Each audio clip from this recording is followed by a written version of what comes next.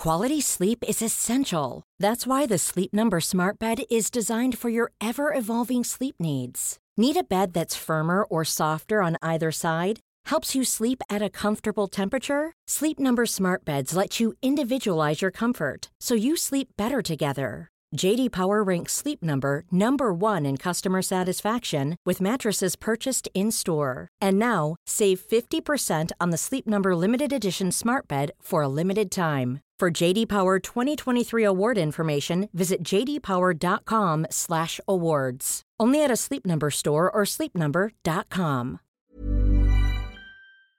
Hey everybody, hope you're all doing well. My name is Steven and this is the Storytime channel. We've got some malicious compliance stories, so let's jump right into our first story of the day by Nutty Gooner. Want to speak to my manager? I hope you like rolls. Okay, this happened about 20 years ago when I was 17 and working in a major UK supermarket in a rather affluent London suburb. This was my first proper weekend job. I used to work in the bakery and it was the best section to work in a supermarket. My job was to make sure that bread and fresh cakes were well stocked and presented, and test the odd donut for quality control purposes so that we can make sure there was fresh items available before we ran out, slicing fresh bread, and making sure rolls were stocked and tongs were available. One busy Saturday, I was doing a quick inventory count, and when I came to the individual rolls, I saw a middle-aged lady in a large furry coat and luscious red fingernails. I didn't pay much attention to her until I saw her with a crusty roll in her manicured and bejeweled hand, give it a squeeze, poke her thumb through the crust and threw it back in the basket. She did it again, and when she reached in to try a third one, I piped up. "Excuse me, ma'am, would you mind using the tongs provided, please?" She ignored me and grabbed a third roll and broke the crust. So, a little louder, I said, "Ma'am, please use the tongs provided." She heard me that time and glared at me and said, "I beg your pardon?" "Ma'am, please don't grab the rolls. Please use the tongs in the basket." "Are you saying that my hands are dirty?" She then raised her voice while waving her embellished hand at me, wiggling her fingers so they sparkled as they moved. "Are you suggesting that this is filthy?" Well, knowing that folks tend to not wash their hands before using trolleys and baskets without blinking or thinking, I said, "Yes, they are. Please use the tongs." The inevitable happened. "I want to speak to your manager at once. You should learn to respect your elders and betters. I'll have your job for this insolence." So I called for the bakery manager to come on down, bearing in mind this was a busy Saturday. He was in his whites and wanted to know what the problem was. The woman went into a sob story on how she was testing the rolls for freshness and I was so rude to her, telling her how her hands were filthy. A few crocodile tears here and there, how she never had been so insulted. In a stern voice, my manager turned to me and said, "Did you say this to her?" Now, I was starting to think I did something wrong, and a bit nervous, I replied, "Yes, I asked her to use the tongs. She ignored me, so I asked her again." "Okay." My manager turned to the woman and said that he will be back shortly. He needed to do something and get some paperwork. While my manager was out of earshot, the woman crowed, "See what happens when you don't know your place? I said I could have your job for this." My manager did a quick count of the rolls, muttered 224 loudly, and went back into the room. He then emerged with an industrial-sized black bin liner. He then proceeded to empty 8 large baskets of rolls into the bin liner and a label for 224 individual granary rolls, tied up the bag, handed it to her, and said, "Here you are, madam, they're all yours." "I beg your pardon?" "The rolls, madam, they're all yours. You openly admitted to contaminating our stock. You ignored a member of staff when she asked you repeatedly to use the tongs. You've wasted my time. You are paying for the stock you have damaged. Good day." "What am I supposed to do with all these bloody rolls? I only wanted 2. With a dazzling customer service smile, my manager chirped, "Not my concern, madam. Security will escort you to the tills and make sure they are paid for. Enjoy your weekend." He then turned on his heels and went back upstairs to the bakery. The woman looked at me, then the huge bag, absolutely aghast. So I did the only thing I could do, grab a random loaf of bread, take it to the bread slicer, and laugh in the back room. I saw her almost every week afterwards, always using the tongs. We wouldn't get away with that now, but easily my favorite manager in all my years of working.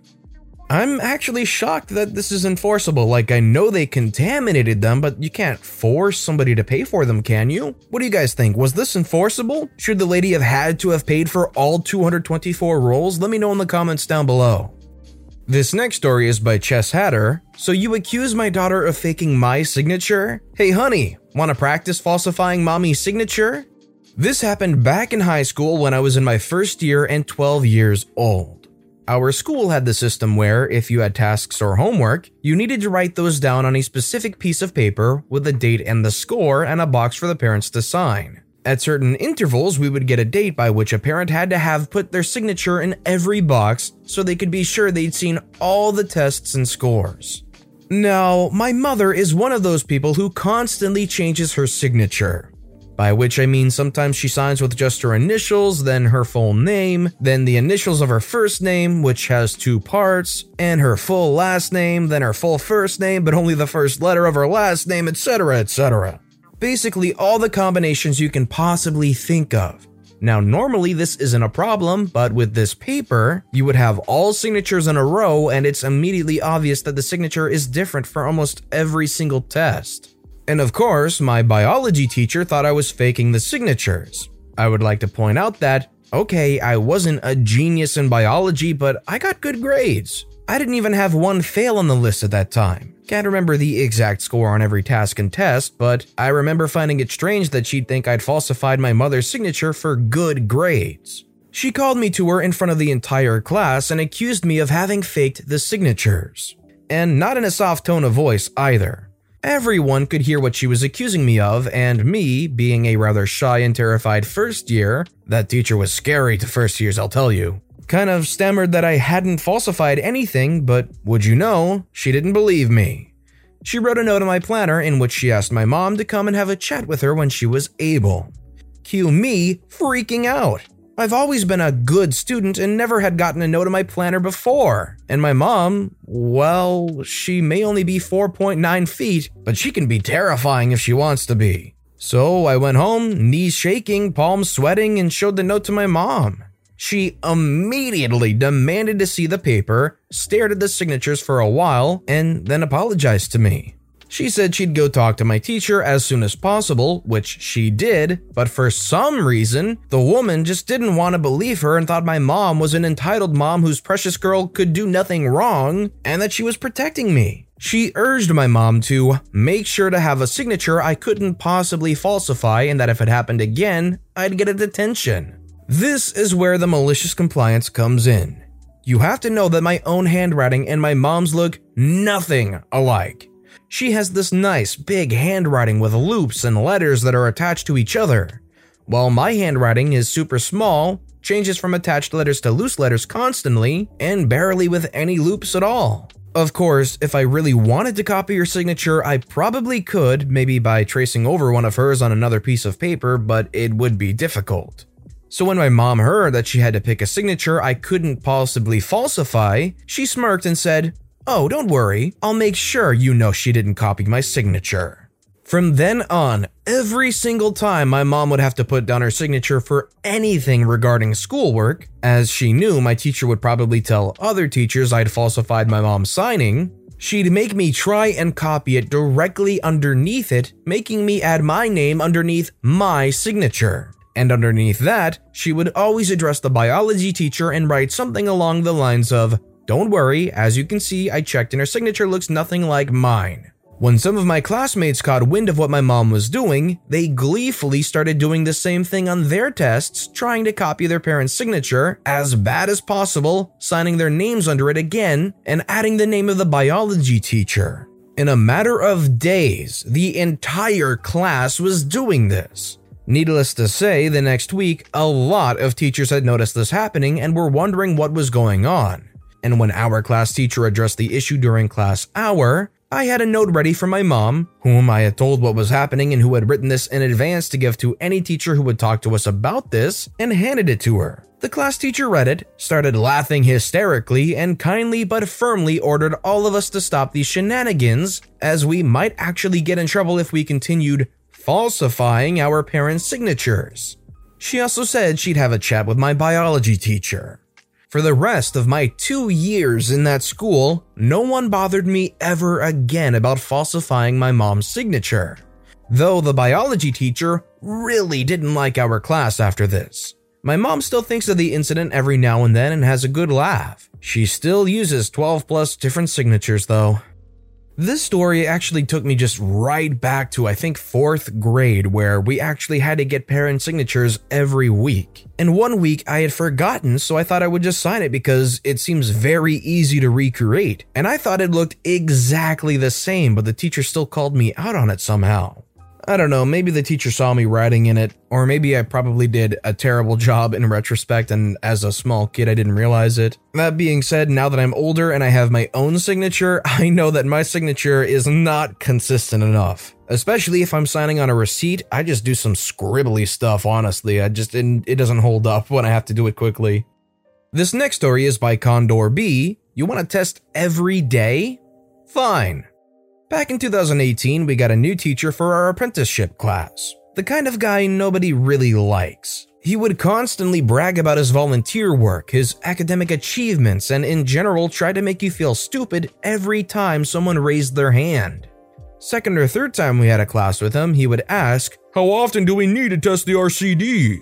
For clarity, the RCD is an electrical safety device which in practice doesn't need testing at all, but the rulebook states twice a year in 99% of all cases. Oh, and by the way, it cuts off the power if you test it. So, one student would raise his hand and answer, twice a year, it's even written on the device itself. The teacher says, "Wrong, we are in a laboratory environment, therefore it's once every day."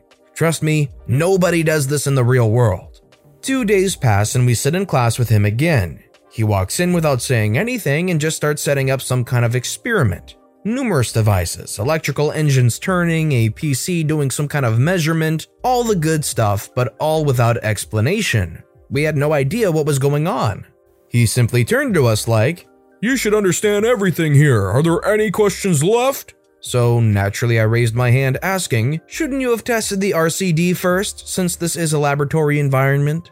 With a dead stare, he just pushed the test button while his entire setup just went black. You could hear a synchronized click from all the running hard drives stopping. It was magnificent. Thankfully, we didn't get graded for his class. That's such a beautiful and quick way to just shut down any mojo he had in that moment. Turns on all these random doohickeys and devices and measurements and whatnot and is like, "Well, you guys should clearly know everything that's going on, right?" And you just flicked him right off that stupid pedestal he was on by making him just shut everything down and lose all progress. This next story is from Anderson. You aren't responsible for damage because there isn't a fence or curb? Okay, we'll get a 4,200 pound, 2.5 by 5 foot curb. I have a family that runs a multi-unit rental property. On that property is a storm grate that doesn't belong to the city. It sits off the driveway to one side along a graveled border. It was fine for many years, but the local garbage trucks changed their route or something and began to use that spot to turn around. That would be fine, except they kept backing over the storm drain, caving in the metal grate that covers it. It didn't always fail, but often it would be deformed enough for someone's leg to fit through the gap. It costs about $300 for the steel to it, and the maintenance guy had to get help replacing the thing every time due to its weight. Also, there is the danger that someone could get hurt. Not good. The company that owns the trucks was contacted multiple times and they always denied any responsibility. One of those times they said that even if they had done it, there was no curb or anything blocking the gravel, so they wouldn't be liable for the damage anyway. That is where I come in. A few years ago, I got tired of paying people to haul some of my equipment around for me, so I bought a big old 5-ton truck. I also own an elderly forklift. You can probably see where this is going. I was told what was happening and asked if I could pick up a 4,200 pound concrete retaining wall block and set it up in front of that gate. How could I say no? So, on my next day off work, I picked up one made of red concrete. Today I learned they can put dye in the concrete when they mix it. I brought it back and used my old forklift to unload it and set it up. Within a couple weeks, the block had a chip out of one corner and had been shoved out of position by almost a foot. When I showed up to put it back in place, I was pleased to see a big streak the color of the local garbage trucks scraped onto it. I put it back in place, and so far, it hasn't budged. I know it didn't do more than scrub a little paint off the garbage truck, but I'm sure it gave the driver of that truck a bad moment. The new curb hasn't budged since.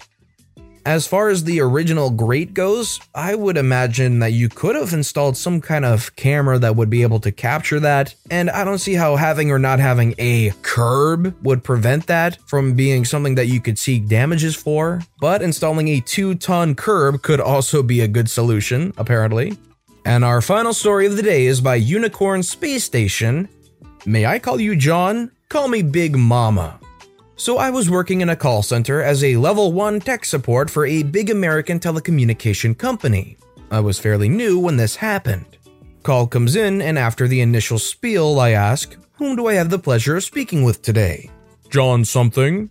Where I live, we don't address strangers by their first name, but in the training I was told that it's common in the US, so I followed up with, "May I call you John?" And a clearly annoyed voice replied, "No, call me Big Mama."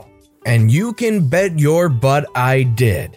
Every sentence on that call started with, "So, Big Mama, let's start with power cycling your modem." "Big Mama, could you unplug the power cord?" "Thank you, Big Mama." "Big Mama, can you let me know once the broadband light is back on?" And so on. He was clearly taken aback as he was not expecting me to follow with his request.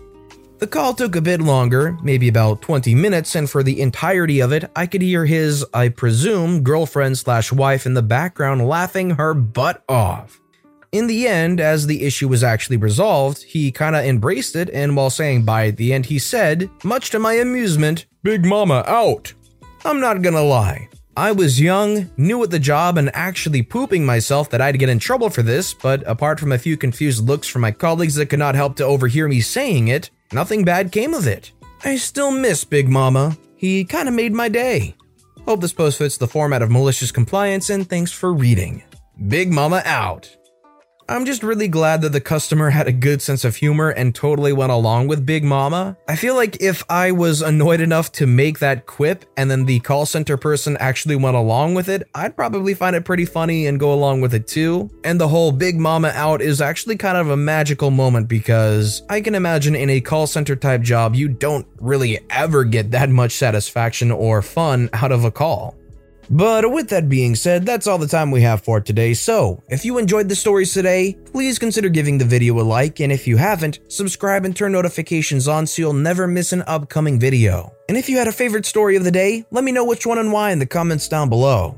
But no matter what you did, whether it was liking, commenting, subscribing, whatever you did, thank you all so very much for supporting me right here on the Storytime channel. I hope you all have a wonderful day, and as always, I'll be back tomorrow with more Reddit stories right here on the Storytime channel. Big Mama out.